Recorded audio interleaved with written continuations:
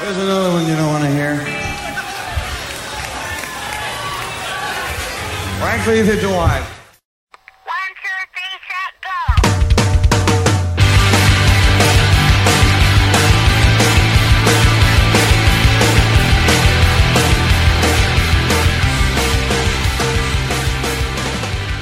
Hello and welcome to another Power Chord Hour podcast, episode 5.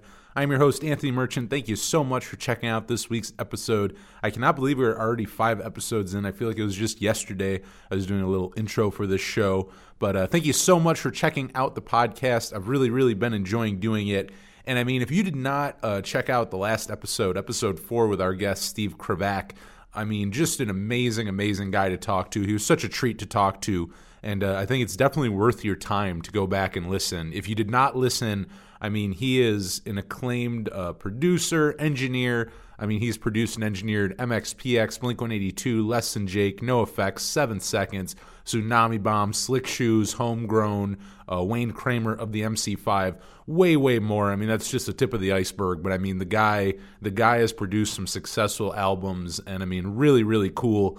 And has been doing that for decades, and then just finally released his first solo album, Stephen Bradley, and we talked all about that, all about working with Blink-182 and MXPX and a whole lot more. Talked about his record label, and I mean, just everything in between. If you heard it, you already know all this, but if you've not, go check it out. It is a really good, I mean, he's just a good guest, you know what I mean? It has nothing to do with so much of the topic as much as he's just a really interesting guy, and I mean, no matter what I feel like you throw at him, he is a really good person to interview. He's just so full of so much stuff, you know what I mean? Like, as a musician, you know, on both sides, as someone who does it as a musician, but also someone who, you know, while still being a musician, works more as a producer and engineer on things.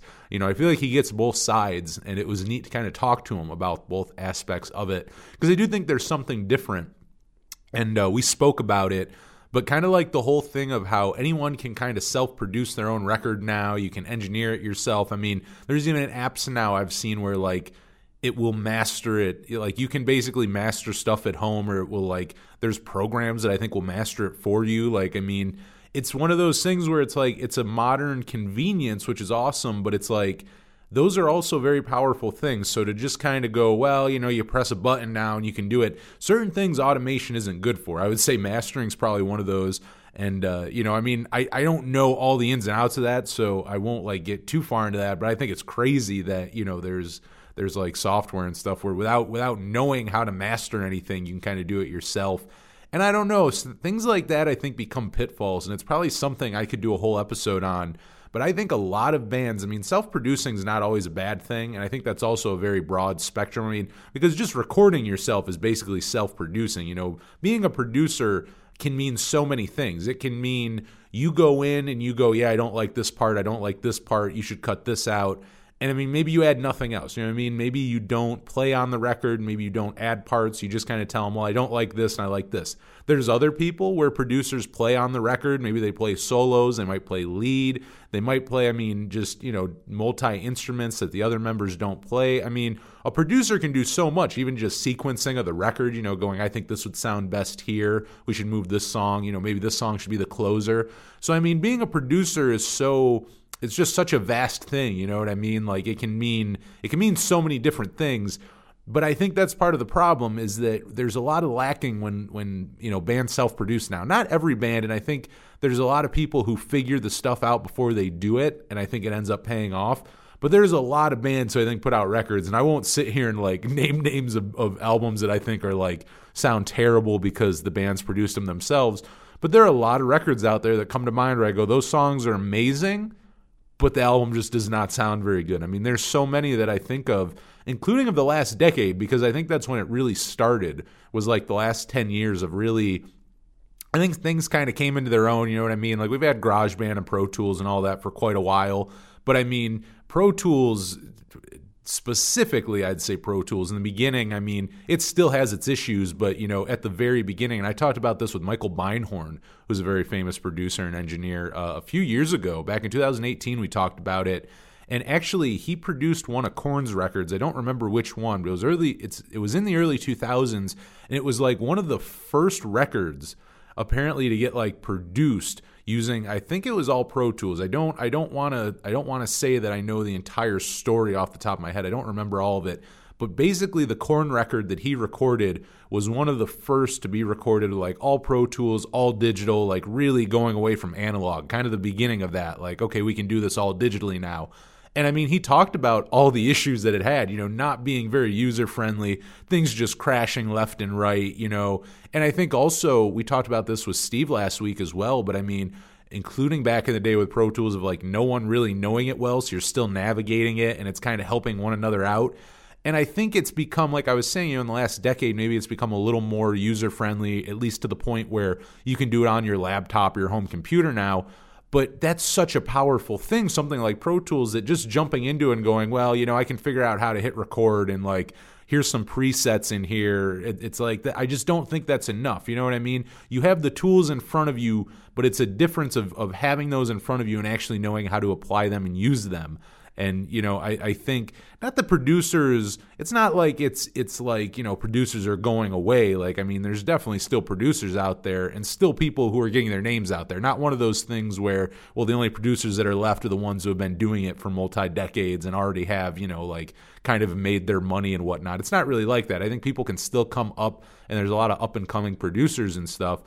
But I do think that, that whole, just because you can do it yourself doesn't mean you should. And I think when it comes to production, a lot of bands have that pitfall where, sure, if the songs are still good, you'll still listen to the album, but does it sound good? You know what I mean? Not even that it's so polished and squeaky clean, but does it actually sound good? Because a lot of times it ends up sounding like a muddy mess to me. Like the bands don't understand EQ and miking things and even layering things as well. Like, I don't know if it's a mixing issue, but a lot of times, and low end, I notice that a lot too. I don't even know where that would fall because I think it goes further than just, kind of EQing things. But kind of the low end a lot of times make a lot of records that are self-produced muddy. And I don't want to stay on this forever going why you shouldn't self-produce. But it's just interesting to talk to producers, including guys who've been at it for so long, who, in a time before you really did self-produce. I guess you could go back. There's things like, Bruce Springsteen recorded, in my opinion, his best record, Nebraska, on a 4-track in his bedroom where I don't think anyone else played on it. It's all him. And then, he kind of layered things and added some, like background vocals and I think maybe a second guitar from here and there. But it's like, you look back to the 80s and it's like, even Bruce Springsteen, like that's his record, you know what I mean? His quote unquote self-produced record, which I'm sure it was still engineered and stuff by, or not engineered, well, maybe engineered, but also like mastered by, professional and stuff. But it's like his quote unquote self-produced, maybe better to say self-recorded record is on a 4-track in his bedroom, whereas now you can have a whole Pro Tools rig and do a whole band, not just your acoustic and, like, maybe some overdubs. It's like you can put like a full-fledged record together in your bedroom with like, hey, I want some, I want an orchestra in this part. You get like a digital orchestra. It's insane what's out there. But like I said, it's almost too much power where you just jumping in and going, well, it's here, and I just click and drag on this and I screw around with this, just doesn't work as well. Trial and error is obviously a thing, but it becomes, the trial and error ends up being your record. You kind of hear it on the record and go, okay, well, this is them kind of learning how to do this or that. And, I just think that's something lost with producers. I wish more bands would kind of go back to that. And it's not always bad. I've definitely interviewed my fair share of bands on here where we talk about their new records. And it is commonplace now where they do self-produce. They go, yeah, we record this here or there.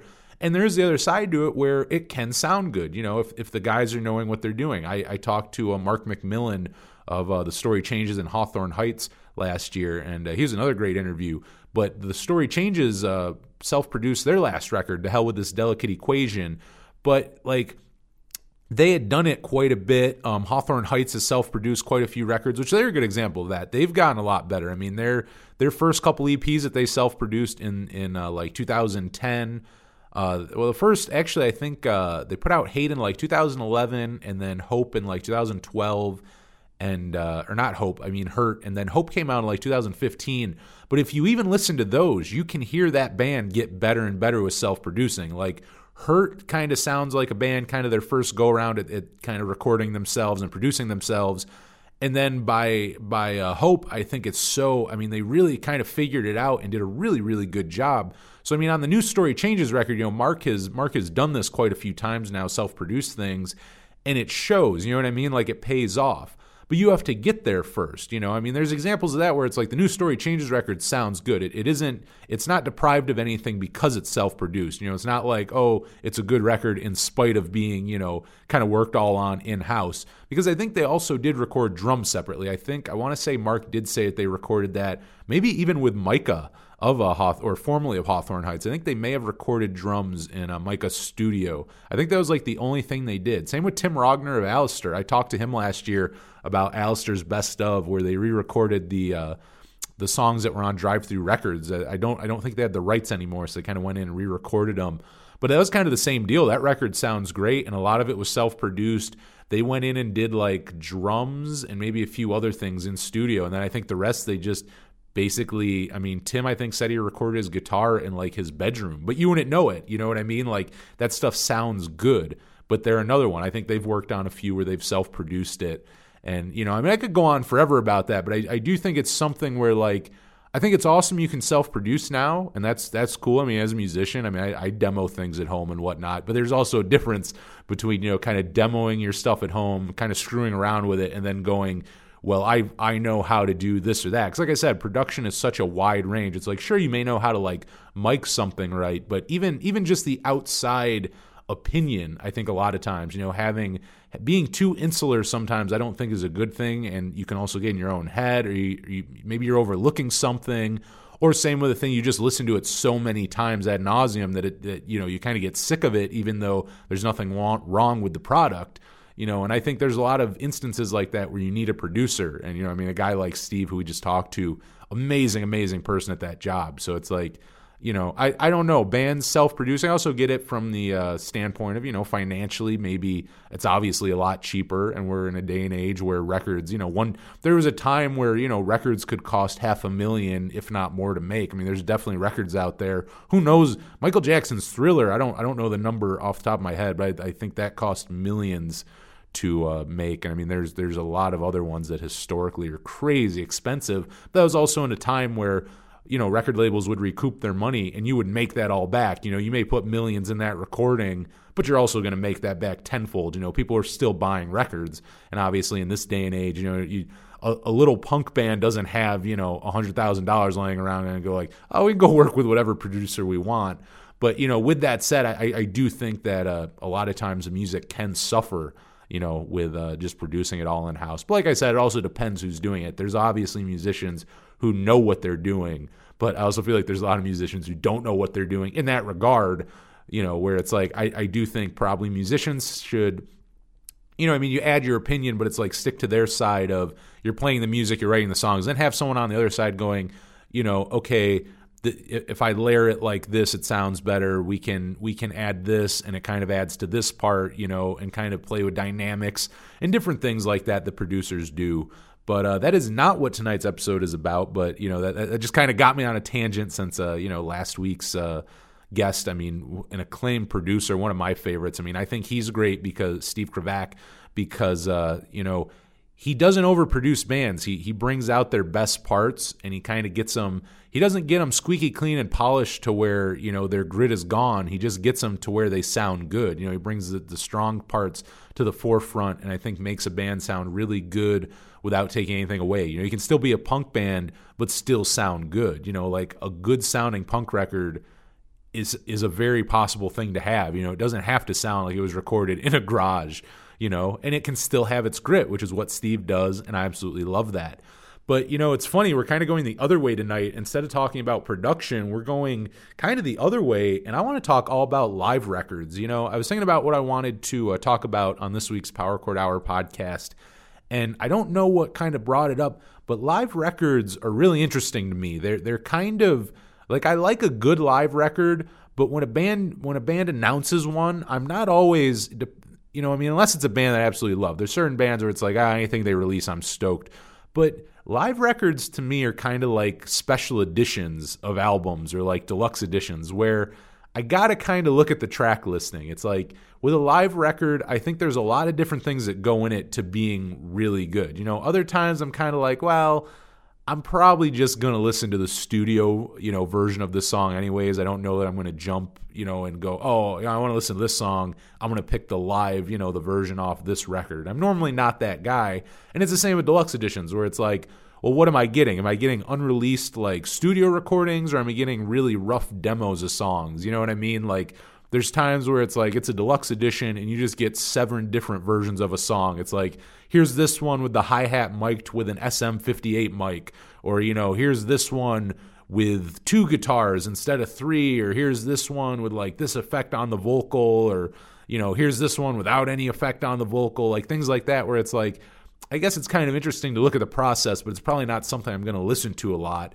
But, it's the same with a live record where it's like, sometimes it's a novelty to me. Maybe I'll check it out like once and it's like, oh, okay, maybe I'll revisit it here and there. But there are some really, really good live records. So, I want to talk about tonight really what makes a good live record, what kind of draws your attention to it.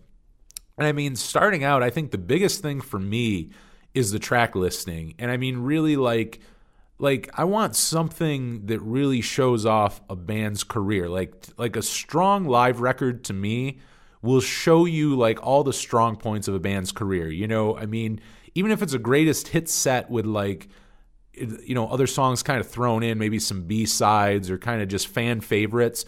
There's certain ones like that. Like the one that jumps to my head right away, probably one of my favorite live records, including of the last 5 years, would be Against Me's 23 Live Sex Acts.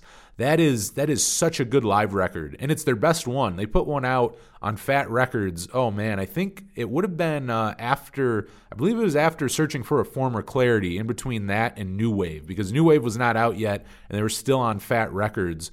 But they've put out some live stuff in the past, and it's not bad, but this is their best live record. 23 Live Sex Acts. And part of it is that it's a track listing. I think that the old one that they put out on Fat Records back in that probably been like 05, maybe 2004, 2005. It was earlier on, so it's the stuff off like their first 3 or 4 records, whereas this one is kind of a career-spanning set, and they play something off everything. It's not something where they're only playing new. It's from 2015, so this is everything before Shapeshift with me. They're playing stuff off all the records before that. And it is a solid set list. Like there's a couple songs off each record. My only real complaint is that there's not more off New Wave. They do play the opener off New Wave, but if you've heard that record, you may know that they don't get very far. A security guard is being kind of rough with a stage dive, or I think he maybe not even stage diving. He might have just been crowd surfing or something. Whatever the reason was. The security was not being cool in that venue, and Laura stopped playing the song and kind of stopped the set. Like, we're not going to keep playing until you like they were trying to kick the kid out. And it's really cool. It's a live, raw moment in the record, but you don't get that whole song. So it's like you get, I believe, 1.5 songs. I think they play that in Thrash Unreal. Like I would have liked a couple more songs off New Wave, but they play a few songs off each record. And it's such a great example of it. Like you get to hear something off each album. Like if you had never heard Against Me before, I don't even know that this is a bad introduction. This may be a really solid one because you get songs from every era. And I think also it's cool because a lot of times, kind of going back to production, there's albums where there's more production on it than others, including when it comes to Against Me. Obviously, Reinventing Axl Rose, the amount of production on that one compared to the production on, say, New Wave, where Butch Vig produced that, you have the guy who worked with Nirvana, working on your record. That one's a lot more polished and clean and layered. There's a lot more guitars on there. There's a lot more effects on the guitars. And, and as well as White Crosses. And I think that's kind of cool on a 23 Live is that all the songs blend together in a way where as an Against Me fan, you know what records they're off of, but it's like you don't go, oh yeah, you can tell this is an older song, this is a newer song, because they all just sound like a song, songs coming from a rock band in that moment. It's like it kind of strips away whatever production is on the studio recordings, and it just gives you 4 people playing these songs. Like High Pressure Low is a good example of that. Like it sounds very different from the studio recording, and I think that's one that sounds better than the studio recording. Actually, that may be one where I would take the 23 live version over the White Crosses version. Though I still like the White Crosses version, but like stripped back like that, and then having that bass intro as well. I think they should have did that on the record. They probably should have played that intro on the bass as well, because it just sounds solid.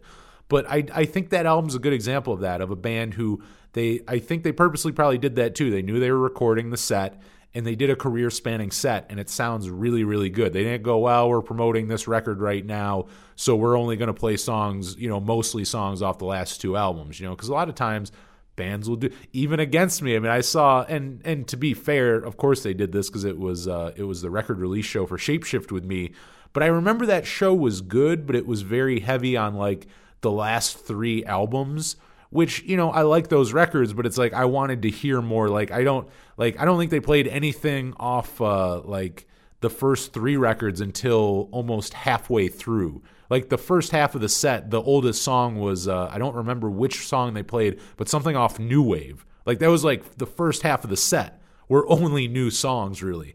So, like in something like that, I'm like, well, I like a better mix. And on 23 Live Sex Acts, they just do that. I mean, they play stuff off all the albums. It sounds amazing. And the lack of production on it too. Those songs, you can tell there's two guitars, there's a bass, there's drums, there's lead vocals, and there's some backing vocals. There's not a third guy playing guitar behind the stage. There's no overdubs. They ain't go in the studio after and add things. It's very much raw. There's not a guy playing keyboards under anything to make it sound better, like nothing like that. There's no backing band with Against Me. It is just Against Me. And it sounds amazing. Like the guitars, even like I'm sure they use some guitar pedals, but it's like Laura's guitar on it basically just sounds like it's going through a classic Marshall tube head. Just she's probably either playing a Ricky or a Telecaster. I mean, Jimmy is playing a Gibson. You can tell, like you can kind of tell what they're playing. It's not hidden behind a bunch of like layers of guitars. Like they're playing through, like one cab and one head each. They're not playing a bunch of extra stuff. It's just a rock band playing these songs, and it sounds amazing. Like it's the lack of production on it that I also think makes that live record so good. And I mean, I'd say that's most live records. Sometimes you get them, and if you really listen to a live record, it's not always live. I mean, obviously parts are, but they definitely will go back in the studio and work with things and fix things. And I don't think they did that on this one. I think this is just straight up, you get to hear that set like the people who were there heard that set, which I think is just such an important thing. And I love that live record, the Against Me 23 Live Sex Acts. I think that's their best live record. I think it's one of the best, it's really them, how they are live. I've seen them a few times now, and that's a good representation of how they are live. And it's kind of funny, talking about things, kind of adding things after the fact, going in and, kind of doing post-production on a live album. Kind of sounds absurd, but people do it. And, one of those, this is one of my other favorite live records, but I've heard things over the years, and I think a lot of others have too, and it's very debatable. But Blink-182's The Mark, Tom, and Travis Show, the Enema Strikes Back, one of my favorite live records, and, including growing up, that was probably one of my first favorite ones. And it's great, but that there is talk about that through the years, and I think the band's denied it. But, there's talk about, I believe they went through, fixed some of the guitar. There's a few things that I don't remember off the top of my head that kind of give it away, where you can kind of go, oh, that was put in post-production. Like that was not live. I mean, there's like a couple different things. For the most part, it is a live record, but, there is up for debate whether or not they added things between, or, afterwards, which I don't really mind. I think it's still a good record. And the other side of that too is, it's funny because even as I say that they kind of, it definitely sounds like, if you ask me personally, I think they did. I think there's definitely some overdubs. I think even probably some like harmonies from Mark and Tom and stuff. There's a couple things like they went back in and either fixed or they recorded and put in afterwards. If they weren't fixed in the moment, they just added them in studio. And I mean, I don't think it takes away from the album. It's just funny because I mean, it's up for years now. That album's like 20 years old now, and it's like I think to this day it's still kind of like up for debate whether or not things were added or not. But the other side of that, I mean, like with Blink-182, it's also still a raw live album. Like, they don't take away all the screw-ups. Like, you can hear when Tom fucks up on guitar. Like, there's things like that you can hear. You know, I mean, they don't go in and overdub things to make you think that they're virtuosos. Like, anyone who's seen Blink-182 live, like, I love them. They're one of my favorite live bands. They've put on some of the best shows I've ever seen. But you don't go them to see the tightest live band in the world. They were never meant to be that. You know, their strong points are kind of more of the energy of the songs and the music, as well as the stage. I mean, the classic stage banter, another thing on this record. I mean, it's just classic Blink-182 stage banter. Like, you listen to it. Like, I remember the first time hearing the album, I mean, I'd heard all the songs, obviously. You know all these songs. I was more excited to hear what Mark and Tom were saying in between the songs. Like, just filthy, filthy things. Some of the funniest stuff I think they ever said. I mean, half of the record, there's like 48 just tracks after the live album that are just stage banter. They're just like one-liners that both of them are saying, just ridiculous things. I mean, Tom being Satan throughout the live record, just, you know, with just a really deep kind of like effect on his voice, and just saying the most heinous things under the name Satan, like, just hilarious. Them at their funniest, some of the funniest stage banter I think they ever had. And I think that one, like with Against Me, you know, with that 23 live sex acts, I think what I like about that album is its career spanning, and it's less of a time and place. Like, I mean, obviously it was recorded in 2015 with the lineup of that time, but it still goes throughout their career. Like I said, it's not one of those ones where you go, oh, you can tell what album that this show was on. You know what I mean? Like, you're like, oh, you know, they recorded that album on, you know, the New Wave tour because, you know, 10 of the 20 songs they played were from New Wave. You know, it's not like that. Whereas with the Mark, Tom, and Travis show, I think it is kind of more of a time and place, but I like that about it. It's in between Enema of the State and Take Off Your Pants and Jacket, and it's that band in that era. I think it's that band before, I wouldn't say before they got big, that was obviously as they were getting big, but I think it's kind of that transition over. And it's funny because the stage banter as well. It's this band who went from being a snotty punk band saying the most heinous shit, like in between songs, just saying terrible things just to the audience, to then playing arenas to like teenage kids. And it's hilarious when you think about this. Like, next time you listen to the Mark, Tom, and Travis show, remember this. This is a punk band like Guttermouth. You know, I mean, Guttermouth is saying the same things at this time, but in like dive bars to a couple hundred kids, whereas Blink-182 is doing this in an arena to like 8,000 people, and there's like parents there with like their 13-year-old kids, and Tom is up there just incest jokes, talking about having sex with dogs, just everything in between, pretending to be Satan, like the funniest just things, just terrible things that come, including Tom. I think no matter what, Mark has always had funny stage banter, but Tom is the one who will just push things, as you can hear on this, because even Mark stops him a few times. But it's so funny because, like I said, it's that time and place, and it's not like they like stopped with that stage banter. Even seeing them, anytime I've seen them live would have been during their reunion, and they still said crazy things. But I think this is really them, like as really an unfiltered, uncensored punk band, still becoming that having a mainstream audience. Because you forget that with Enema of the State, you know, that may be a polished record. It may have been a huge record, but it's like they weren't huge before that. You know, Dude Ranch got them some exposure, but they weren't a household name at that point. And it's, you know, everything after that, you know, obviously they're the huge Blink-182 that we all know now. But this is kind of that transition of that band, and then just a snotty punk band. And I think you hear it in the, basically, no pun intended, but the reckless abandon of what they're saying in between songs, and the way they're playing too. I mean, it's still a fast, sloppy punk band. You know what I mean? Sure, I think there's overdubs. I do think that's one of them. There's a few songs where I want to say there's like small solos in the songs, yet there's still rhythm guitar being played under there, which they're a trio, and there's not a second guitar player up there playing with them. So thus that either has to be an overdub, and I think it is, because it doesn't sound like it's being, like, it doesn't sound like it's in the moment. Like, you know, sometimes bands will do that. Like, you may have a backing track live where, maybe there is a second guitar added, but it doesn't sound like that. It sounds like it was added after the fact in post-production. And there's a few things like that, but overall it is a raw record, and it's like they don't fix the mistakes of like, if Tom plays the wrong note or, one of them sings out of key or something. They don't fix it in that sense. They just add a few things. But I like that too. It is the raw, like I said, it's the energy. They're not the most, like Travis Barker, one of the greatest drummers out there, including one of the best punk drummers. On there he's doing some insane things, some crazy fills. But I always thought it was an interesting thing because you have him really keeping a tight beat, just doing some crazy stuff, while Mark and Tom are a little more loose. Though I think that's probably what works with the three of them, that formula.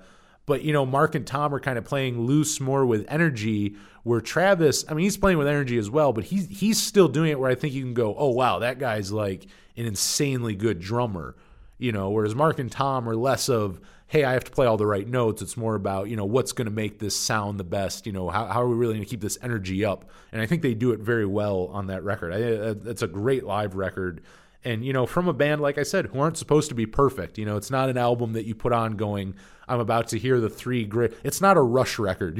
I'll put it that way. If we're talking about a trio, if you're going to listen to a trio playing live, it's not listening to like Cream or Rush playing a show where you go, wow, those are the world's greatest performers. But I mean that with love. They're one of my favorite bands, Blink-182. But yeah, it's not news to anyone. They're not the world's greatest players. They're not the world's greatest live band, but they are a great live band because of the energy and the banter and all that, and I think it really shows on this. And also from a great tour that I'm envy of anyone who saw, because I believe that was on the one, their first like headlining tour, like playing arenas. I don't think it was their first headlining tour, but their first one where they were a big band like that, pulling in those kinds of people, playing those kinds of venues. And the openers on that were Bad Religion and Phoenix TX. That is a show, that is a tour I'd have absolutely loved to see. One of my buddies, actually, Tammy from the band Murder for Girls, shout out to Murder for Girls, a great Pittsburgh punk band you should go check out. I believe she saw that tour, which she's a really big Bad Religion fan, so she was there for them. I don't think she, if I remember correctly, I don't think she's super into Blink-182 or Phoenix TX. So, while I'm jealous of her seeing the whole thing, I don't think she was into them as much. I think she said Bad Religion was really good. But I would have loved to see all three of them. That tour would have been cool. And, kind of with that idea, with that, why that one is so good, why I think that live record resonates with me and why I think it's so solid is because it is a time and a place. Sometimes I don't like that in a live record because I go, well, because if it's not their strongest point. I think that was a very strong point for Blink-182, so that's why I like it. I think on the other spectrum of that, and I don't want to sit here and badmouth a bunch of live albums, and it's not even a live album as much as it's a live DVD, but a good example of this in talking about eras would be Alkaline Trio. They actually, in a band that I absolutely love, but they have a DVD out. Kung Fu Records used to have a cool series called The Show Must Go Off, and they did a bunch of live DVDs of bands like Alkaline Trio, The Vandals, Mest, Goldfinger, just so many others. There's a bunch out there you can go find. You probably go find them used for like $5 each. But Alkaline Trio, theirs is live at the Metro in Chicago. It was a Halloween show, and it is part of the Show Must Go Off series. And it's not a terrible record, but the thing with it, talking about time and place, I don't think it was Alkaline Trio's their most solid part of their career. It was in between, I believe, From Here to Infirmary and Good Morning. It was like Derek Grant plays on it. It's like the beginning, I believe, of Derek being in the band. I think Mike Falumley just left or kicked out. I don't remember which one happened. But either way, he was no longer in the band. I believe this was like one of very early on, probably the first year or two of Derek being in the band, who is a great drummer.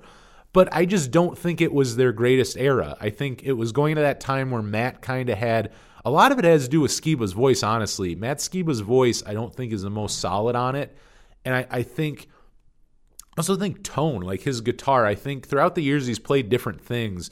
And, kind of more modern. In Blink-182, I think he uses a Kemper, which, I won't go in too far because if you don't know what the hell a Kemper is, and you probably don't care, But basically what it is a guitar amp that is not a real guitar amp. It's like basically, I don't know, I guess you could call it a computer that has all these different sounds in it. So if you want your guitar to sound like say it's for Blink-182, and he wants his guitar to sound like Tom DeLonge's on Dude Ranch, it can sound like that, but then it can also sound like, say, like Alkaline Trio on Agony and Irony. You know, he can get that guitar tone as well. Like, it's kind of like that. Like, you can get all these different tones out of there instead of just one.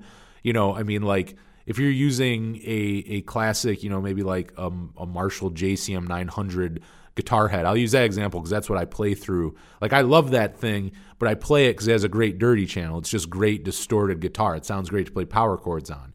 Whereas it may not sound great if I'm trying to record a folk record, you know, or like some kind of like Americana thing, like where I need a really clean tone, or I'm trying to like play jazz chords on it or something. It's not made for that. Whereas a Kemper, you can basically play anything you want. It's a modeling amp. It's not a tube amp. It's all digital instead of analog.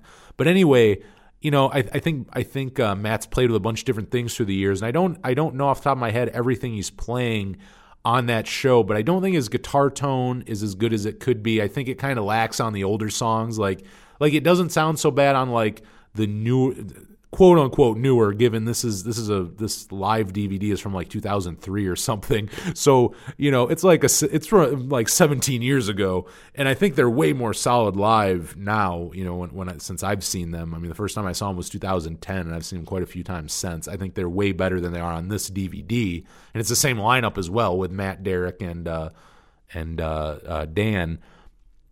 But I think the guitar tones he has, I think Skiba's voice, I think he's a big part of it why it's just not their best. I don't know what's up with his voice, and maybe it's out there. I don't think I've ever learned if it was by choice that he sounded like that. I don't know if his voice was just, you know, kind of destroyed from years of singing. I don't know what it was, but I think you know what I'm talking about. There's a few albums there where Skiba's voice kind of sounds a little more raspy and different, and it's so weird because now he doesn't sound like that. It's the oddest thing. So I don't know if he had surgery or he just chose to sing like that, but I just think it kind of, like I said, I think it's very much an era of the band, and I don't know that it's their most solid, you know, which is also funny to say because it's not far from Here to Infirmary, which is my favorite record of theirs. But I think it's a transitional piece, you know, at that point, what would have been a new drummer with Derek Grant. And, you know, they were kind of going for a different sound there. You know, they were kind of transitioning into more of still a punk band, but a little more like rock elements, I would say, and a little more production. And I just don't think that's the most solid, you know, the most solid one. Now, they did the Past Live records where they did all their albums live, and they released those in a box set in either 2016 or 2017, I believe. And that's a much better one. Like, to me, that's them like really into their game, like really, really solid. And I mean, also, they rehearsed those albums who knows how many times, and we're learning songs they haven't played in years, if ever, live. And I think it really helped them. I think they sound amazing on those. Like, because that's what I'm trying to say is it's not like Alkaline Trio are bad live. Like I said, I've seen them live a bunch of times. They sound amazing. But I think on The Show Must Go Off, that Live at the Metro DVD, I don't think it's them at their best.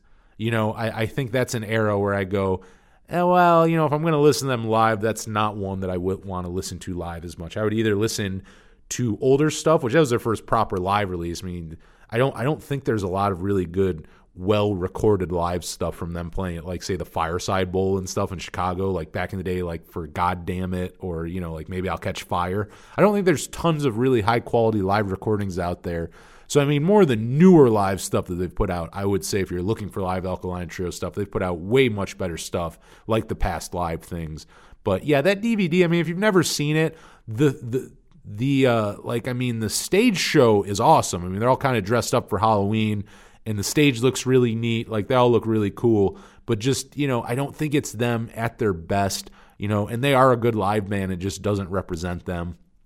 You know what I mean? There's other bands, too, where they're good depending when you see them. I mean, two bands who have some really, really good live records, but also it's a hit or miss, who, I mean, are very close together, but would be the Replacements and the Heartbreakers. And, I mean, the Replacements, classic. If you were a fan of the Replacements, you already know this.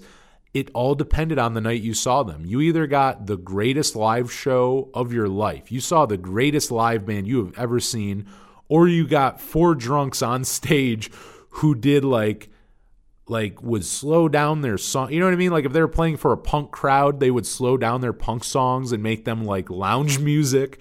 They would, they would just start doing covers and not even finishing. Like covers they didn't even know how to play. They're like, yeah, I think that song's in D. And Bob would start playing like a riff, like half-ass, like it's kind of right, it's kind of not. Like you can kind of tell what song it is.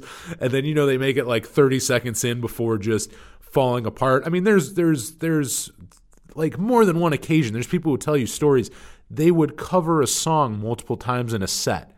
They would just start. I've heard stories where like if a set would be going bad or a cover would go bad, they'd just start playing "Help Me, Rhonda" like just multiple times in a set. Like just classic things like that. But they were a band who, when they were on fire, they were on fire. And, a few years ago, they put out for sale their Live at Maxwell's in 1986, which has been circulated for years and years as Murder at Maxwell's.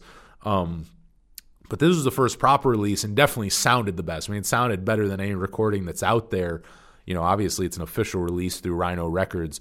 But that, to me, that is a quintessential live album. And, even though the set is from 1986, it was only released back in 2017, the proper release, and it's absolutely amazing. I mean, the second you hear it, you go, this is a band on fire.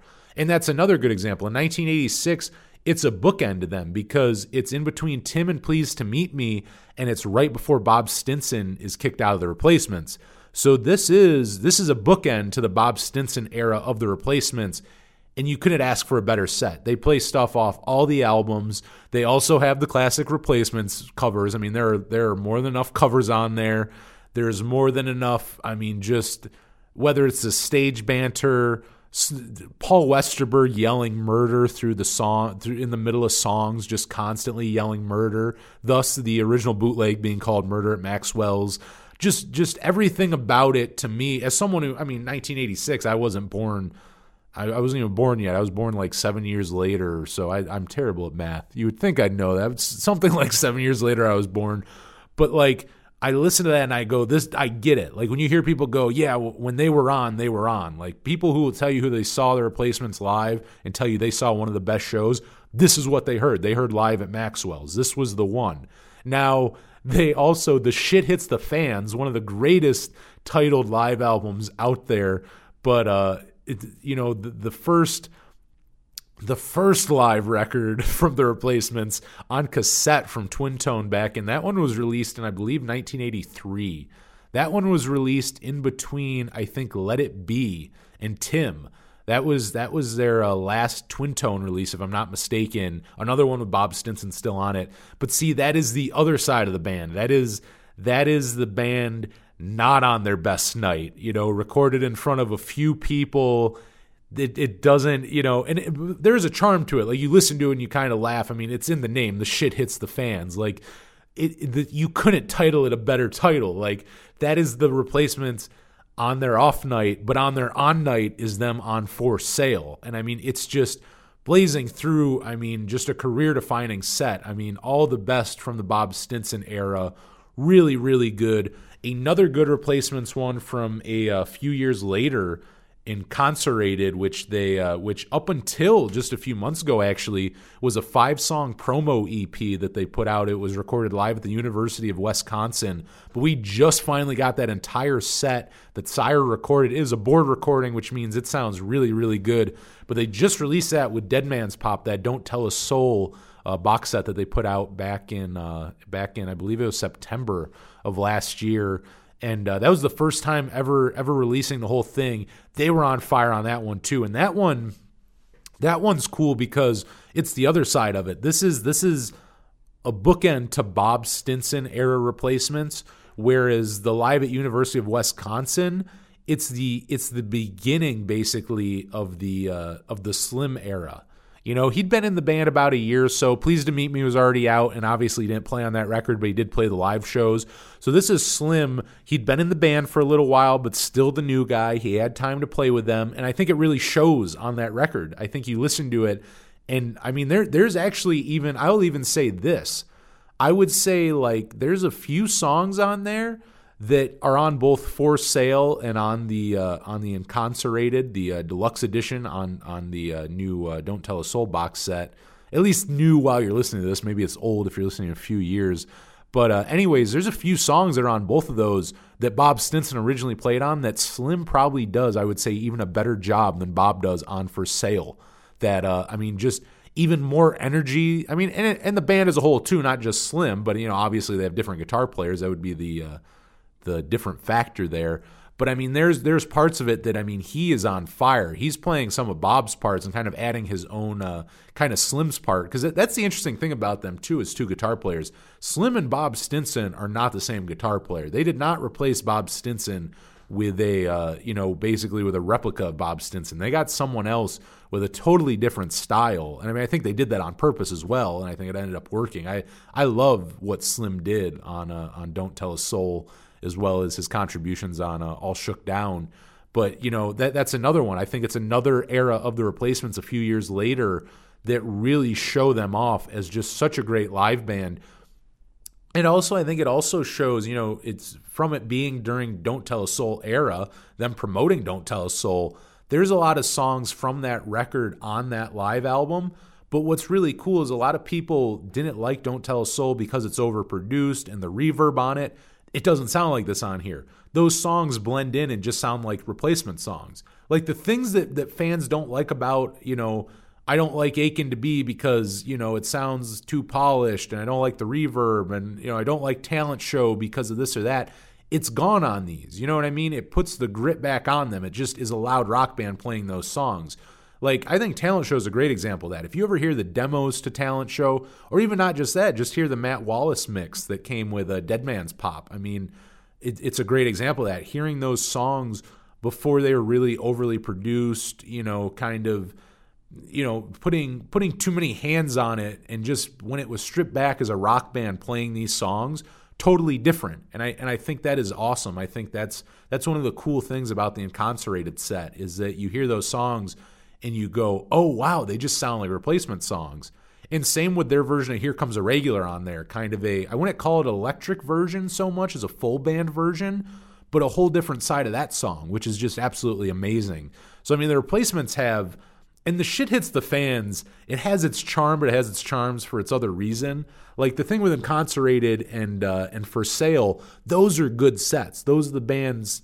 Those are the Replacements just sounding so good live. Whereas the shit hits the fans, you go, I like this because I'm a fan. I would never, if someone had never heard the Replacements, like I was saying earlier with Against Me, with 23 live sex acts, you could play that for someone who'd never heard Against Me, and I feel like it would turn them on to Against Me because its career, it spans their career, it all sounds really good. I feel like they get a good vibe of who Against Me is. Now, if you play them, the shit hits the fans, they're going to go, these guys sound like a bunch of alcoholics who were handed instruments and were like, kind of like prodded onto a stage and kind of, like heckled into like making asses of themselves, if you will. Whereas Incarcerated and For Sale, it's not like that. It's the band sounding really good, like really solid musicians who have played together and know what they're doing. Still that Replacements charm. Don't get me wrong. There's still covers in there. There's still funny stage banter. But, I just think it's a different thing. And also with kind of like with the motion of that, thankfully it's funny because the Replacements come from a time before having all this like technology at hand where you could just record every live show. Yet we're really lucky because there is databases out there and archives full of the Replacements live back in the 80s. And I got to say, a lot of it sounds pretty good. It doesn't sound like, a lot of times you'll hear, live recordings from back in the day that just don't sound good. And, not to any fault, but to the technology of the time, it was limited and not all of it sounds great. You listen back and it's like, oh, it's cool because it's an artifact of the time, but it doesn't really sound good. It's not something you want to sit around and listen to. Whereas Replacement fans did a really good job of like recording them live back in the 80s with what they had. And, we have really good bootlegs because of it. But we also have some really good official releases. And one that has never gotten an official release but was broadcasted on the radio, so there's like recordings of that, so it does sound good because it was still being recorded, professionally and broadcasted. But their very last show in Grant Park in 1991, their very last show on July 4th, 1991 at the Taste of Chicago Festival, because it's once again that time and place thing. I think There's a lot of good songs on it, but that one is very All Shook Down and Don't Tell a Soul heavy. Like, that was the one bummer about that to me, is I feel like they were playing the set that they were probably playing that whole tour, which I think they knew it was their last tour, and they were promoting All Shook Down. So I understand the set list. The set list makes sense for the time that it was recorded, but for being their last show, I wish they would have kind of, played more fan favorites and kind of went further back into the catalog. Like they did, their last song was Hootenanny, which is great. I mean, that's the famous, it's not over till the fat roadie sings. And I mean, that was the famous one where they played Hootenanny for like, I think 20 something minutes, and they all slowly just started getting off stage and roadies would come on and replace them. So like Paul would walk off stage and his roadie would come out and start playing his part. Slim would walk off stage. Steve Foley walked off stage. I want to say Tommy was the last one off the stage. But, set list aside, going more to part of what makes a live album so good and kind of that time and place thing is it's about the stage banter and some of the things that Paul is saying throughout the set, and Tommy and Slim as well. They say little smirky things here and there, but it's interesting because the audience doesn't know that what they're listening and watching to right now is the final Replacement show. They don't know that, but the Replacements do. Basically, the four guys on stage are the only people who know what's going on, that this is their last show. So with that in mind, you listen to it and it's very interesting. From the songs that they play, from the stage banter, the little things well, here's a great example, actually. If you do not know it, the intro of the show, the very first thing that you ever hear when listening to whether it's the podcast or the radio show, is that here's another one you don't want to hear. Frankly, neither do I. That's Paul Westerberg at the last Replacement show. So that gives you an example of that. What you hear at the beginning of the show, to me, is one of the funniest things. That's what he says before breaking into... it was an All Shook Down song, I want to say. It might be, it's on the tip of my tongue. What song is it? This is going to kill me. I'm not going to remember right now. I'll probably say in 10 minutes in this episode, all of a sudden it's going to hit me. But it's one of the songs on the last record.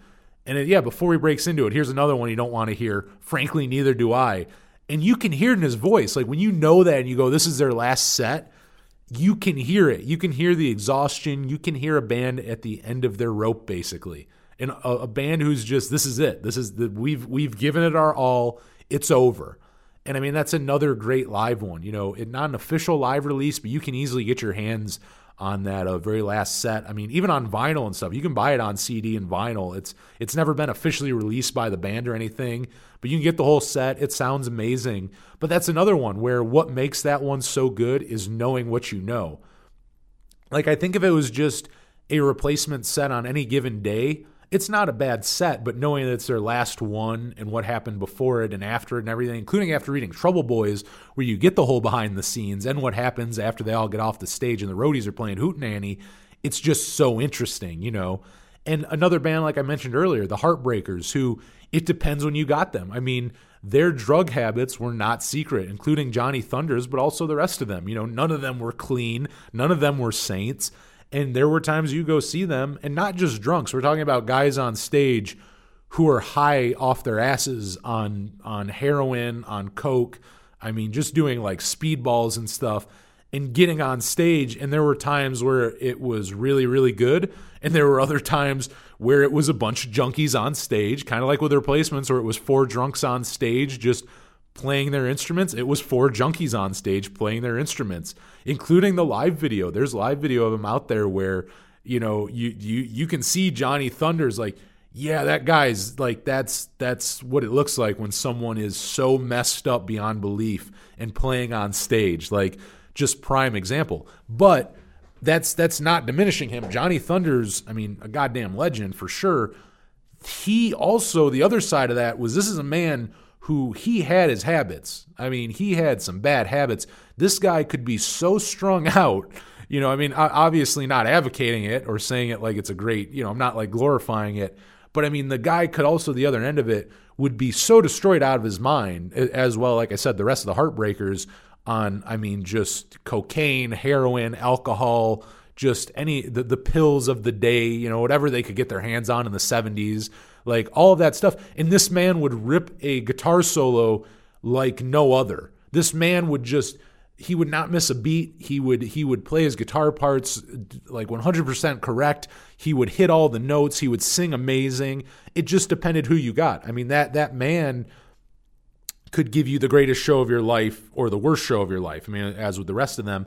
But I would say one of the defining live records of that band, and a lot of people say it's even, because obviously their only studio album is LAMF, but they're live at Max's Kansas City. A lot of people like that over even LAMF, where it is a solid band just going at it. Just four guys on stage, like the Replacements. I mean, which obviously they influenced the Replacements greatly. I mean, Johnny Thunders played a bunch of stuff with the Mats, and the Replacements covered the Heartbreakers constantly live.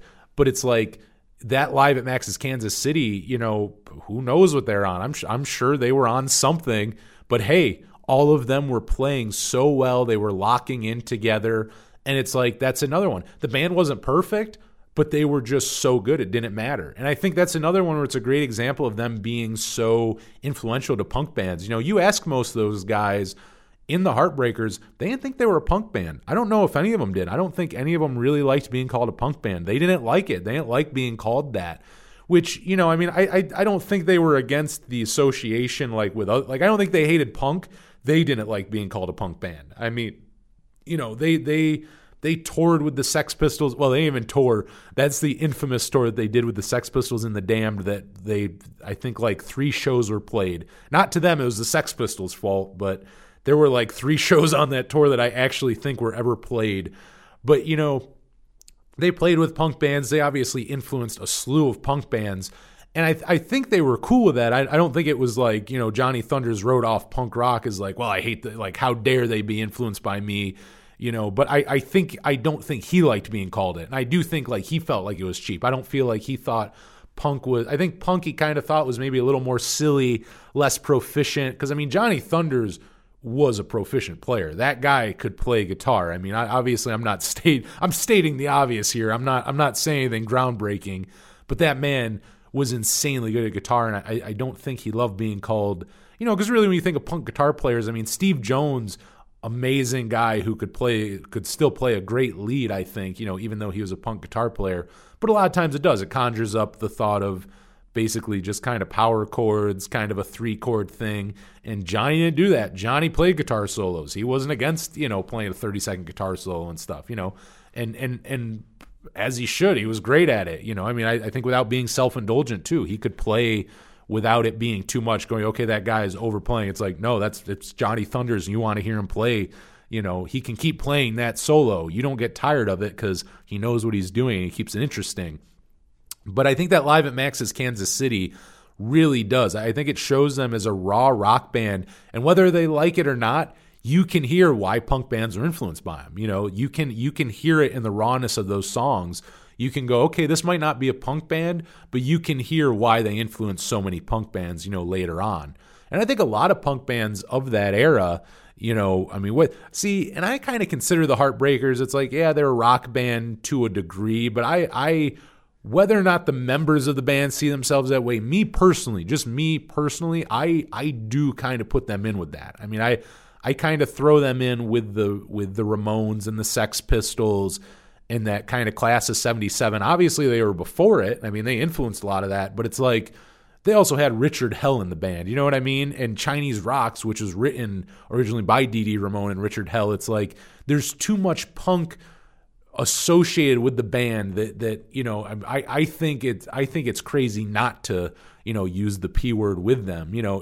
And not that that's all they were. They were more than a punk band, but I would definitely say that you need to use that word when it's talking to them because they're the godfathers of it in a lot of ways as well. Including with the Richard Hell Association, because he is a godfather of punk, including the aesthetics of it.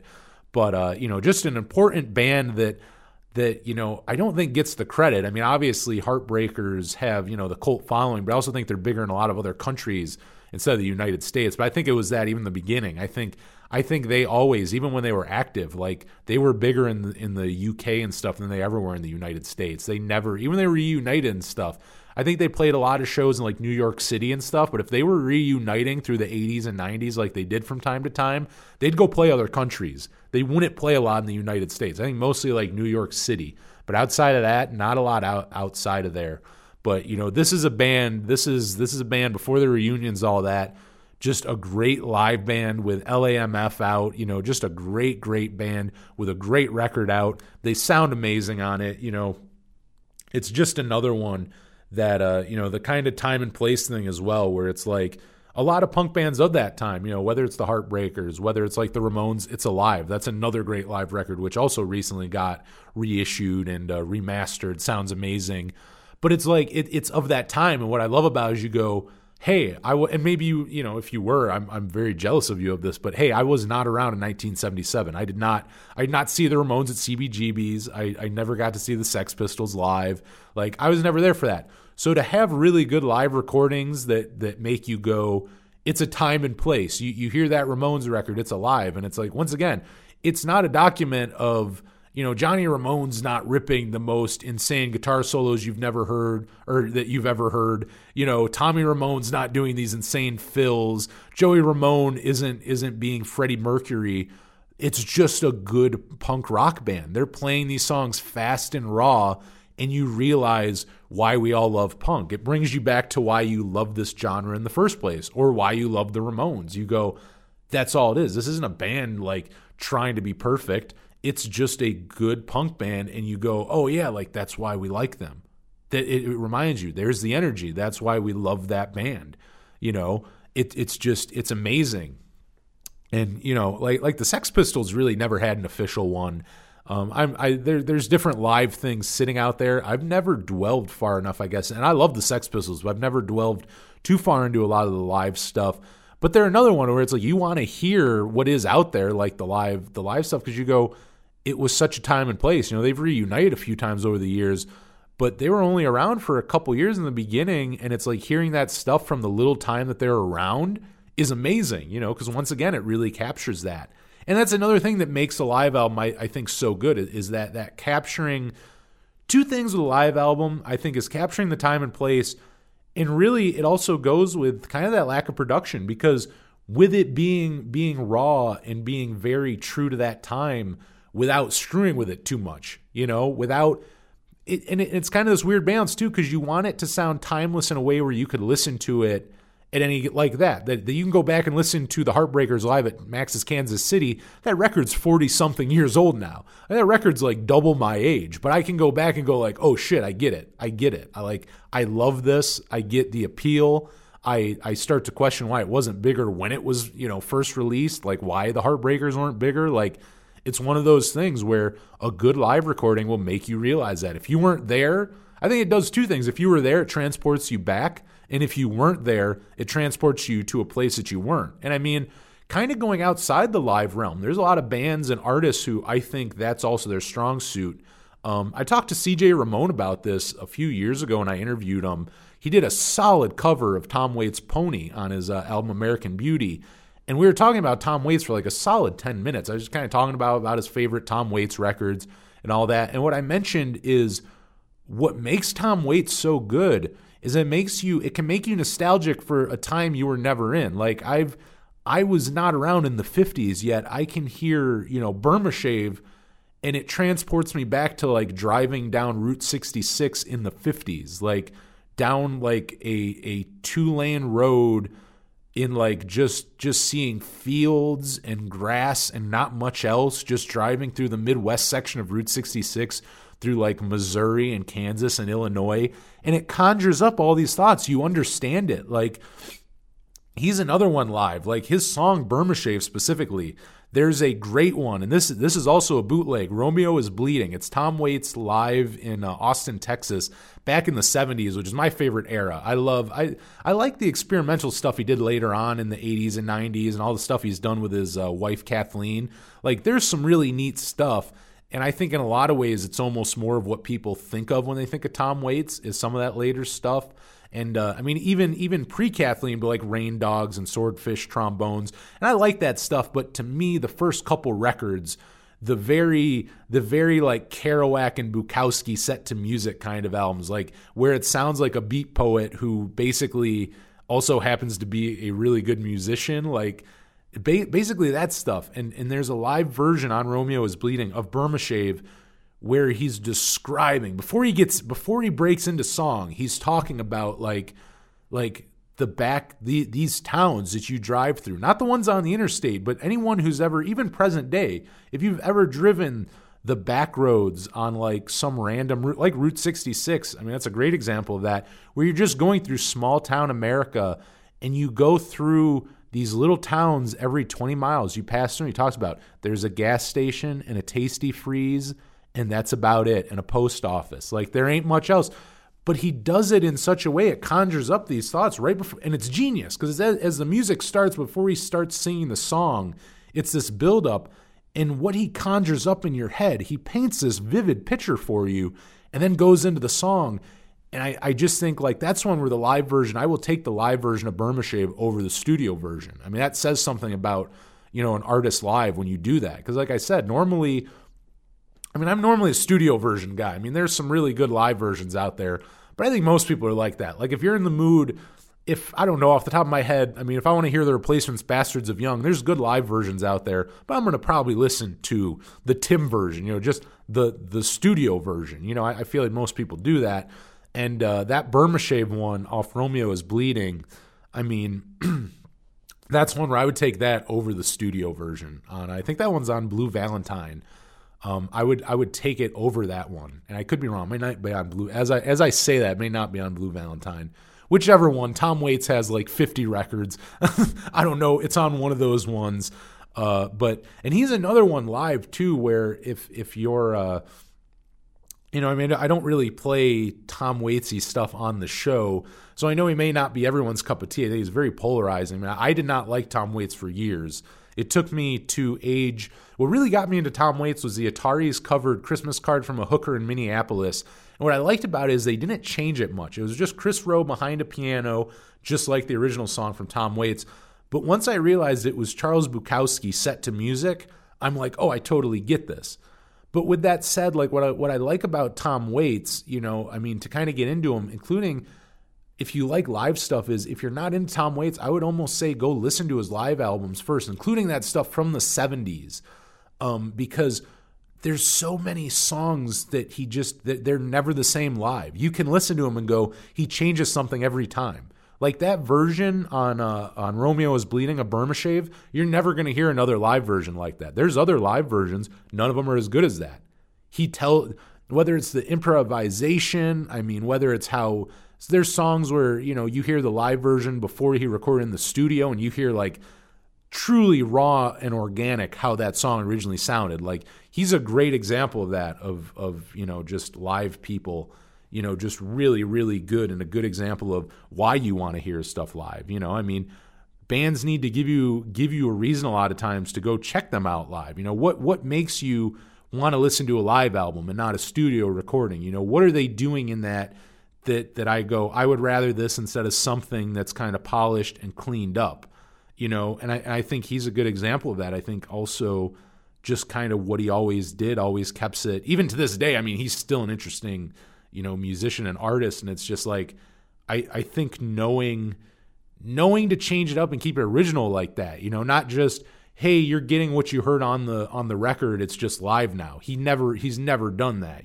It's the same with another guy who I don't really, I don't play on the show, but I am definitely a fan of. But Bob Dylan's another guy like that, where like you're never really going to get what you heard on record live. He's just not going to do that. Lou Reed also did that. You can go see Lou, or you could go see Lou Reed live, and it's like, if you were going to go see him, like you would probably hear Pale Blue Eyes, but it's not going to sound like when the Velvet Underground recorded it. It's gonna sound like how he was doing it at the time. And it's interesting because some people like that, some people don't, and I get it. I can be both ways, because there's times where I think artists do that, like Tom Waits, and I think it's awesome because it's like it gives you something different every time, but it's consistently good.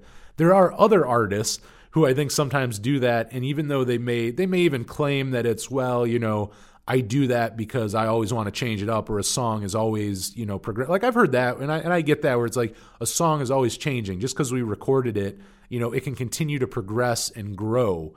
And I think that's an interesting thing, and I think some bands do that, but I do think there's other artists where it's like either they just don't, they can't sing it like they once did, they're just not into the song, and kind of, I also think there's that where it's like a lot of times the band's biggest songs, I think Bob Dylan has that in a way. I think there is a part of him where it's like as an artist, he just wants to change them, keep them interesting. And I also think there's another side of him where when you've played Like a Rolling Stone 10,000 times, it gets to a point where you go, I'm going to kill maybe I won't go that far, but it's like, I'm going to bash my head in if I have to play this goddamn song one more time. And the way you get through that is, well, let's make it new. I've played this song so many times I could play it in my sleep. I'm bored. I don't want to play it anymore. So what keeps it interesting, for the artist and for the fans, because, I think it makes the artist kind of reinvigorated, but they go, okay, I'm going to change it up. I'm going to add this or do that and kind of make it. The Ataris also do that, kind of very similar to Bob Dylan, the Ataris. I'm kind of jumping all around, but, the Ataris are a good one like that, where if you go see them live, I think they do it really, really well, actually. They're a good example of this, where I think they have a good mix of, what song it is, because there's some bands who, change songs so much where you go, you can't tell what song it is until like the third verse, where you go, oh, I wouldn't even know that was the song because it's so slowed down in a different key. And it's like, they're changing the phrasing of the words, but it's like all of a sudden you go, oh, like, or they get to the chorus and you hear the hook and you go, oh, it's that song. The Ataris don't do that, but what they do is the Ataris will play their old stuff, but like Chris Rowe is into, as you can hear on like Welcome the Night, like you hear his love for like shoegaze and some of like the more rock elements and not just being a straight up pop punk band. And they'll play a lot of songs from like Blue Skies and some of the older stuff, and they still sound like those songs. They're still punk rock songs. They sound amazing, but they will add like a bridge where they kind of jam on it, or, they'll throw maybe like a couple different effects on the guitar that isn't in the studio version, like different things like that make it sound modern. But what I think it does, I think it keeps it interesting for Chris Rowe and the other guys in the Ataris. I think it keeps those songs interesting that they've been playing now for, 20 plus years. But also the fans still like it. Like you can hear it. Like I'm even saying personally as a fan, like I hear it and I like that. Like it doesn't bother me because I go, it's still San Dimas high school football rules, but it's like, okay, they added this neat bridge, but I go, I like that. You know what I mean? Like, okay, it's not the song in pure form. They're not being purists. They're not playing it note for note like it is on the record, but it's like, they're also not, like butchering it or changing it up so much that you can't tell that it's that song, until halfway through where you go, oh my God, like they're playing, like I didn't even recognize that song, like nothing like that, because I do think bands can do that as well, which I don't think is great. But the Ataris are a good example of a band like that who kind of throughout the years go, these songs kind of progress, not that they become a whole different thing, but it's like we can kind of add this in here and it keeps it interesting. And, if you come see us 10 times, it's like, it's not like you start getting bored either. You don't start going, oh man, it's the same song for the 10th time. It's like, there's something new and original about it, which I really appreciate, artists doing. And I think you hear it less in punk rock. I think punk and alternative and a lot of bands that I play on here, thus I kind of started, like mentioning like Lou Reed and Tom Waits and Bob Dylan, kind of other guys who kind of out of that realm, though I think they've also influenced so many bands, that I talk about and love on this show that, I think they're worth talking. Obviously, they're legends too, so they're obviously worth talking about.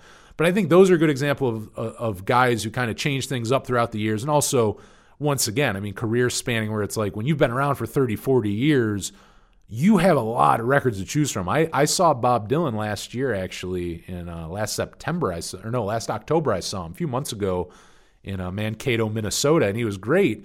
And it's like he's an example of that. Like you look up set lists. It's funny because before the show I started looking up like what he's been playing lately. But it's like that's a guy where it's like, is anyone ever going to truly be happy with everything he's playing? Because it's not like he's depriving. Like I don't think he's purposely depriving anyone of any songs. But it's like when you've had a career literally since the 60s. Like you have a 50 plus year like back catalog to go through. You can only play a couple songs per album. Like you almost can't get mad at him for not playing a certain song because you go, if he plays 20 songs, he can't even play like one song off each of his record. Like, I don't even think he could do that. He probably has more studio records than that. So it's like, even if you wanted to do that and you want to go, I'm going to please everyone by playing one song off each of my records, so like, at least you get something off your favorite record. No matter what your favorite Bob Dylan record is, you'll still hear something off it. Even with that, you ain't going to hear your favorite song. You might hear something off your favorite record, not your favorite song probably. And it's not him depriving, it's not one of those things where a band has 3 albums and it's like they don't want to play that fan favorite. Like Face to Face, I've only seen them since they've reunited, and they'll play Disconnected now. I mean, people want to hear that, but I do think there was a time they would not play that live. And it wasn't a thing of we have too many songs. It was more of, I think they got tired of playing it. They didn't like only kind of being known for that song. And, I kind of get it, but then there's the other side, and I think other bands get it too, where you hear a lot of bands will say things like, because you'll ask them, hey, do you still play this song, or do you ever get sick of playing this song? And normally their answer is, hey, if I went and saw, like, say, Kiss play, I'd be angry if they didn't play, like, this song, or this song. And I think that is very true. So you kind of get it where it's like, okay, the artist might be annoyed of playing that song 100 times, but it's like, as the fan and the person who's coming to the show, you want to hear that song, So it's like, that's probably why, like, say Face to Face probably put like Disconnected back in their set. That was less of one where it's like kind of more now they have more albums. So it's like, okay, if you don't hear a really old song, it might not be them saying, yeah, screw that song. It's more of like, hey, we just have too many records now, So I think when you get to a certain place, it's harder to really do that career spanning set and please everybody. It obviously becomes more difficult, but there's certain people who do it well. Obviously Against Me on 23 Live Sex Acts, like I was saying, they have quite the back catalog. Do they have the back catalog of like Bob Dylan? No, obviously it's not as hard to, play 3 or 4 songs off a record where it might be for like Bob Dylan. But, I think that's so important. What kind of just getting back to it, like what makes a live record so good is that kind of career spanning, really spanning your career, hitting all the good notes too. And a lot of times too, doing it where it's like, adding a song or two off the albums that weren't the best ones, maybe not the fan favorites, but really pleasing people who like those albums as well. And maybe also turning people on. Because I think a good live record too will have songs off an album that you may not be crazy about, maybe even a song that you're not crazy about, but maybe it's done in a different light and it turns you on to it. Like there's a lot of songs I've had off that where like there's a band where it's like, hey, I'm not that crazy on that song, or I don't like it at all. And then I'll hear it on a live record in a different light and you go, oh my God, like, no, I like this song. I just don't like it on the record. Whether it's like, I don't like the production on the record. I don't like, maybe it's like more of a ballad on the record, or it's the other way and it's like too like abrasive and it's like they changed it into a ballad live, like whatever it is, a lot of times there's that too, where a live record can really make you rethink a studio album. I think there's a lot of that where a good live record, they'll play songs off a certain album that you might neglect and you go, oh my God, what am I doing? Like, time to go back and listen to that more, And I think that's another thing that just makes for really, really solid, solid live record. And, really, really a good live series you go check out too. As far as punk music's concerned, Fat Records has just brought it back as well, but they were doing Live in a Dive for a long time where, just live records of Fat Records bands. And they just recently started doing it again. Face to Face put out, I believe, their second one. They have a few live records out, speaking of Face to Face, that are really good. But like this last one, this Live in a Dive that they did is probably their best one, because they did. They just play stuff throughout their whole career, and it's really good. Whereas you hear some of the old ones, like I think they're it might be like Econo Live. Like I said, they have a few different live records, but I think it's Econo Live that's on. Like they don't, like I was mentioning, where they stopped playing Disconnected. That was that era. Like they didn't play Disconnected. They it sounds more like that time and place where it's like they were promoting, I think at the time, maybe their self-titled record. So it's like there's a lot of songs off that album and, like less spread out through their catalog. Whereas like this new Live in a Dive, it's like it's more career spanning set. And I think it makes for a better live record.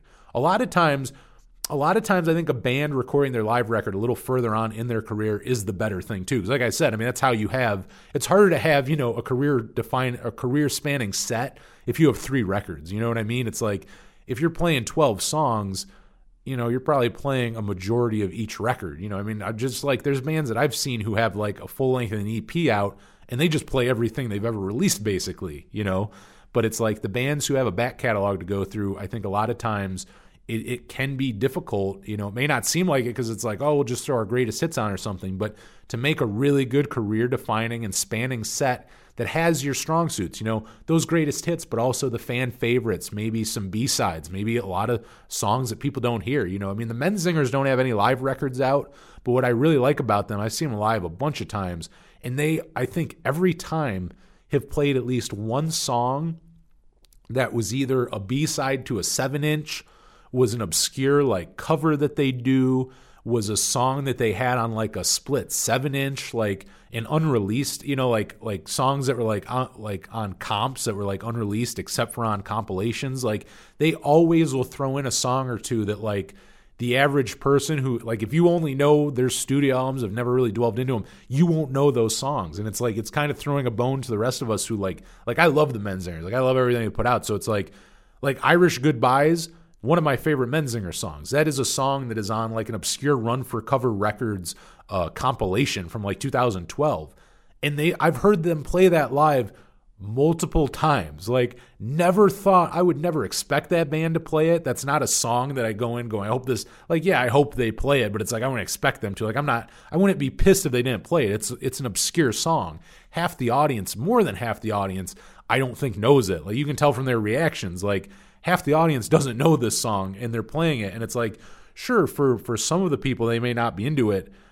Or I shouldn't even say not into it, but they might be like, oh, I don't know this song. But for us who know it, those in the audience who know it, you're losing your mind.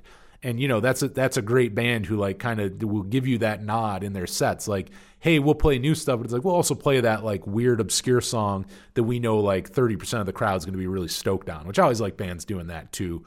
But, that's more live, not live record. I don't think they have any... besides bootlegs. I mean, obviously with more, new bands, I say a live record, you can go on YouTube and like see live footage and stuff of, basically every band out there now, but, properly well-recorded live record, they don't have, which I think they should do sometime soon now that they have a few albums, underneath their belt. But, as we're closing up here, that's kind of an interesting topic. Email me, powerchordhour@gmail.com. And what bands would you like to hear a live album from? I've talked about tonight a bunch of my favorite live records, ones that I think are really good, ones that make a good live record. What bands do you think would make a good live record? Even if they have albums out, I mean, maybe there's bands now where you go, this band has a live album out, but I think right now, current day, they sound like the best they ever have. So it's like, I'd like to hear them do a live album now with this lineup. Or a band who has no, live albums out. It's like, I think this band should put one out. Like, I think they have enough albums to do a cool career-spanning set. Like, let me know who you would love to hear put out a live record. powerchordhour@gmail.com, and you can email me there. And thank you so much for checking out this episode of the podcast. It has been a blast doing. Like I said, I can't believe we're 5 episodes in. It feels like just yesterday I was doing my little intro. But, email me, let me know. Also, you can hit me up on there, powerchordhour@gmail.com. I have brand new pins made for the show, and I've gotten some made in the past, but these are some of my favorites. And got to say shout out to Think Twice Buttons who made them. And if you ever need buttons made, my dude Mike Jenkins, who runs it, I mean, just an amazing, amazing guy, and just really, really good dude. Makes amazing buttons and makes them really, really cheap. I mean, he's an amazing guy. He knows what he's doing. High quality, ships them out fast. I mean, I ordered them, and they were here in like a week or two. Just really solid dude. I mean, I'm not even a sponsor of the show, but he's also Hawthorne Heights' merch guy. So I've known him for years. I mean, I've known him long before I ever got any pins made, and he's just a really, really solid guy and makes really good pins. But he made some cool ones. I have a few different designs. One says, I got rad on the radio with the Power Chord Hour. We have another one that has the Power Chord Hour logo and says at Power Chord Radio. Underneath has our handle for all our social media. And if you're a Blink-182 fan, what I did get made for a couple years now, I've had this Cheshire Cat ripoff. It's the Cheshire Cat, Blink-182's Cheshire Cat album artwork, but where it should say Blink-182, it says the Power Chord Hour. And I've been using that for a couple years now, almost since the beginning of the show, actually, to promote the show. And we now have that in pin form. So grab one of those. I do think it's funny, too, because, it's a smaller pin, so from a distance, someone would see it and just think it's, like, oh, rad, Cheshire Cat. But on closer inspection, you will see it is the Power Chord Hour. You can let them all know. Go, it ain't Blink-182. It is the Power Chord Hour, fool. So you can let people know that. But yeah, I have those and a couple Power Chord Hour t-shirts as well. I have a few of those left, all size large. But I would love to send you this stuff. I got free swag, absolutely free. Hit me up, powerchordhour@gmail.com as a thank you for supporting the show, including so early on. I want to thank anyone. We're far from an established podcast. We're still kind of getting our legs here. We've been doing the radio show. This month marks the 4th anniversary. I mean, we've been doing the radio show since February 2016. But, the podcast is a whole new monster and a fun monster at that. But, I'm still navigating it, so I really do appreciate anyone supporting us this early on. So, just as a thank you, hit me up. I got free pins, free T-shirts. I will send them your way, powerchordhour@gmail.com. And also make sure you're following us. We are at Power Chord Radio on YouTube, Instagram, Twitter, Facebook.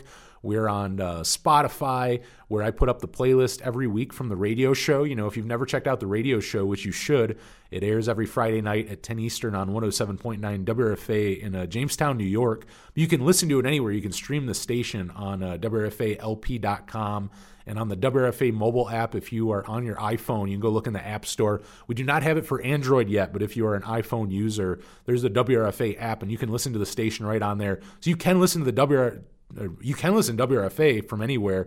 You can also listen to the show from anywhere on that app or on the website every Friday night at 10 Eastern. But anyways, all the music I play on there, all the punk and alternative that your little hearts can desire, I put that up every week in our Spotify playlist, as well as a bunch of other special playlists. So go check that out. Well worth your time. Hopefully I turn you on to some new music on there. But yeah, follow us on all the social media. Let us know that you're listening. Let me know how you like the show. I appreciate the feedback. And if you are not subscribed, subscribe and leave us a review wherever you're listening at. And we're also on YouTube. If you're not, it's weird to say that because obviously I'm sure a lot of you are listening on YouTube. That's a pretty popular way of listening to podcasts. But if you're not listening on YouTube, go check out our YouTube page because not only is the podcast episodes available on there, all our back catalog of all my interviews from the show you can find on there. I mean, and we're going back, well worth your time. I mean, I've talked to Paul Cook from the Sex Pistols. I've talked to CJ Ramone from the Ramones, Stephen Jenkins from Third Eye Blind. I mean, the list goes on. And these are interviews that were never aired on the podcast. They were aired on the radio show. I mean, some of these are going back to like 2017, 2016. So, you have not heard them on here yet. So if you are new to the podcast and never heard the radio show, a lot of content that you've not heard yet. So go check that out on the Power Chord Hour YouTube page. But that is going to be the podcast for this week. Thank you so much for listening. And for the Power Chord Hour podcast and the Power Chord Hour radio show, I'm Anthony Merchant, and thank you very much for listening.